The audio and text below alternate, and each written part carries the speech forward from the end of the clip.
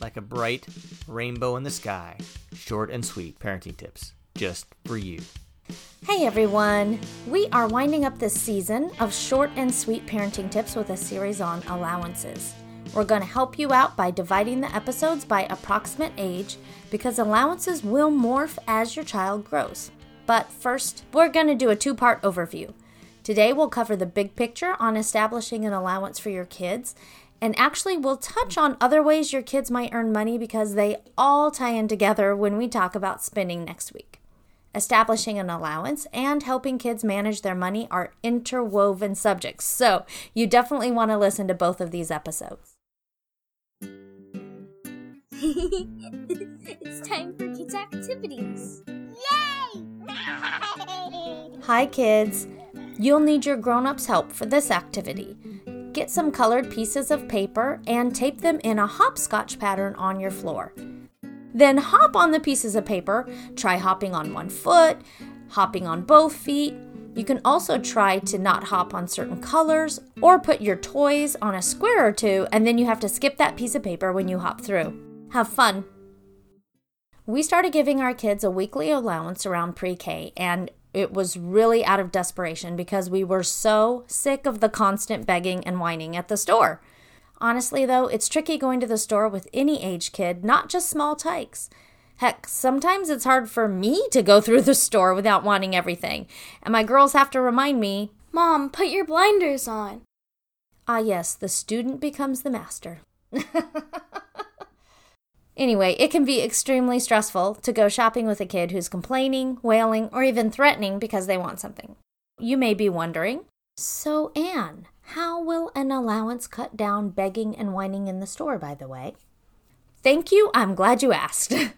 You see, it gets the kid out of the habit of you buying them things at the store. And truth be told, it gives you a new approach when your kids ask for something at the store. Quick example. If you're at the store and the I wants start up, simply ask your child, did you bring your allowance money? If they didn't, then say, very matter-of-factly, oh, I'm sorry, maybe next time you can buy it, just remember to bring your money. And that ends the discussion. Don't lecture, don't get pulled into negotiations, but maybe they've already spent their allowance for the week. Tell them to remember that item they want to buy, and maybe they can come back next week with their allowance. Again, end of discussion. Now, are there exceptions? Of course. But until you've solidly established that them paying with their allowance is the process of buying things at the store, I would hold off on the gray area, especially with smaller kids. Of course, if they did bring their money, then allow them to buy the item of their choice, as long as they can afford it, and have them pay the cashier themselves. I know that bordered on spending topic, which we'll talk about next week, but I just kind of wanted to get that example out there. Next week, we'll elaborate more, including tricks to reward delayed gratification and discouraging impulse buys. When establishing an allowance with your very young child, you may not even need to set a specific dollar amount, at least at the beginning. If you start out this way, keep in mind to stay consistent with the amount of money you spend on them now, compared to the dollar amount that you will likely choose in the future for an actual allowance. So if you begin by spending $20 a week on your kid during store visits, but then when they turn 5 years old, you end up giving them, say, $1.50 a week, this would make 0 sense to your kiddo. This discrepancy may, to say the least, lessen your kid's enthusiasm about having their own spending money. But when your kid gets older, $1.50 a week just ain't gonna cut it, right? You may want to approach it like we do and give your kids a raise each birthday. With our first kid, honestly, we kind of winged it. Now we try to give our second kid proportional raises in order to work her allowance up to what we're currently paying the older one. All said, we probably raise our kids' allowances anywhere from 75 cents to $1.50 per birthday. So our 12-year-old, we pay $9 a week. If that seems kind of low, you'll definitely want to tune in next week when we'll share an approach to doubling the money when our kids save and plan ahead. Our 16-year-old gets $16. Her allowance is proportionally more because she's expected to pay for more of her needs, not just her wants. Also, I guess I didn't realize that her allowance amount is the same as her age because we actually just pay her twice a month. But we'll dive deeper into all of that during the last episode on older teens. These are just our family's amounts for examples. I'm sure every expert on the topic has scientific-y ways to determine the exact right amount for your kids. I just wanted to give you some round numbers. Now, I would be amiss if I didn't bring up chores around the house while we're talking about allowances, and this is why. It's the age-old dilemma. Should allowances be linked to chores? I have had many discussions with other parents about this, and I honestly don't think there's a one-size-fits-all approach here. In our house, though, allowance is free. Here's our thought process. Now, this isn't the biggest reason, but since we rarely spend money on our kids outside of allowance, we choose not to have them work for it. Even though we don't have allowances linked to chores, the girls are still responsible for specific jobs around the house every week. We feel like we'd rather make chores part of working as a family and being a team, so the kiddos contribute to the running of the household rather than working only when getting paid. By the way, I covered other ways to cultivate a team atmosphere in your family in episodes 36 to 39. Another bonus to not paying for basic chores is that when we task our kids with an additional duty, they accept it without expecting monetary compensation. Like when I had my oldest start bringing in the trash can from the curb. She took on that added responsibility and wasn't like, "How much are you gonna pay me?" Hear me out, though. I am not saying that linking chores to your kids' allowance is wrong. It's really whatever works best for your family. I'm just kind of letting you know the reasons behind our choice to have our kids' allowances be free and clear. If you'd like more information on establishing chores, check out pre-launch number 9 called There Is No I in Chore. It covers completely different information than we're discussing here in this series. In that episode on chores, though, I did not discuss paying your kids for extra jobs around the house. So let's go ahead and cover that now, because really any income will apply to our spending episode next week.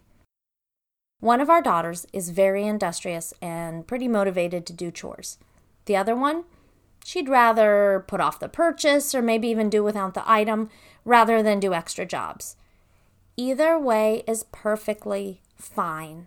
Don't make one approach a right way or a wrong way.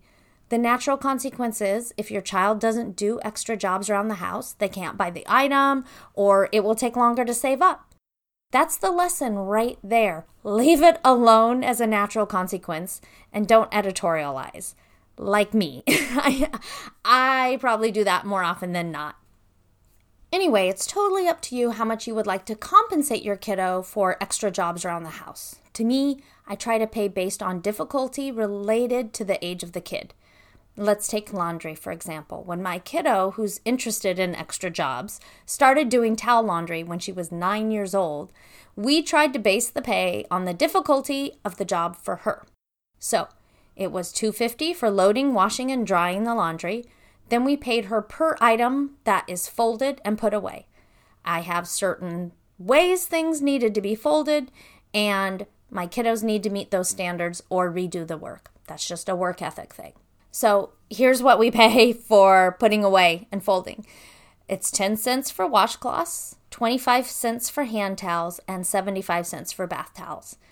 75 cents may seem like a lot, but have you ever watched a petite 9-year-old trying to fold a large bath towel? Oh, and here's the bonus. They have to do the math to figure out the amount we owe them.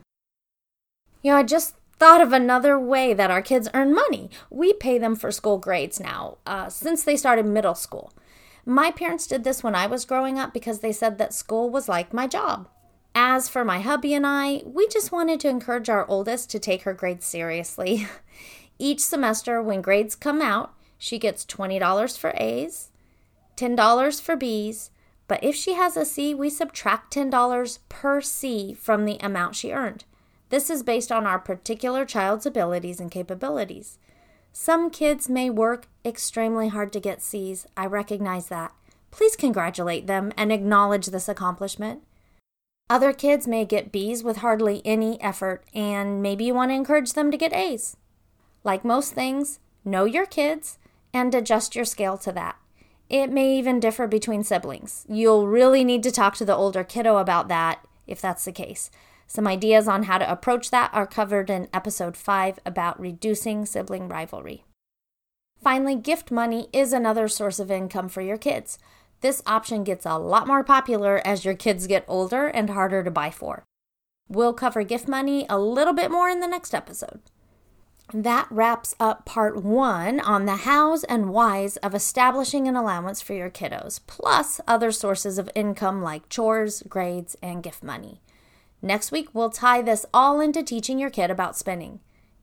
Even as I say that, it sounds like just another boring money management lecture, but I really do have some fun ways to work this with your kids, and it is a small upfront effort that will pay off in the long run, even into adulthood, if you think about it. Thanks for tuning in, guys. Catch you next week. This is Short and Sweet Parenting Tips signing off. Fresh ideas in bite-sized portions.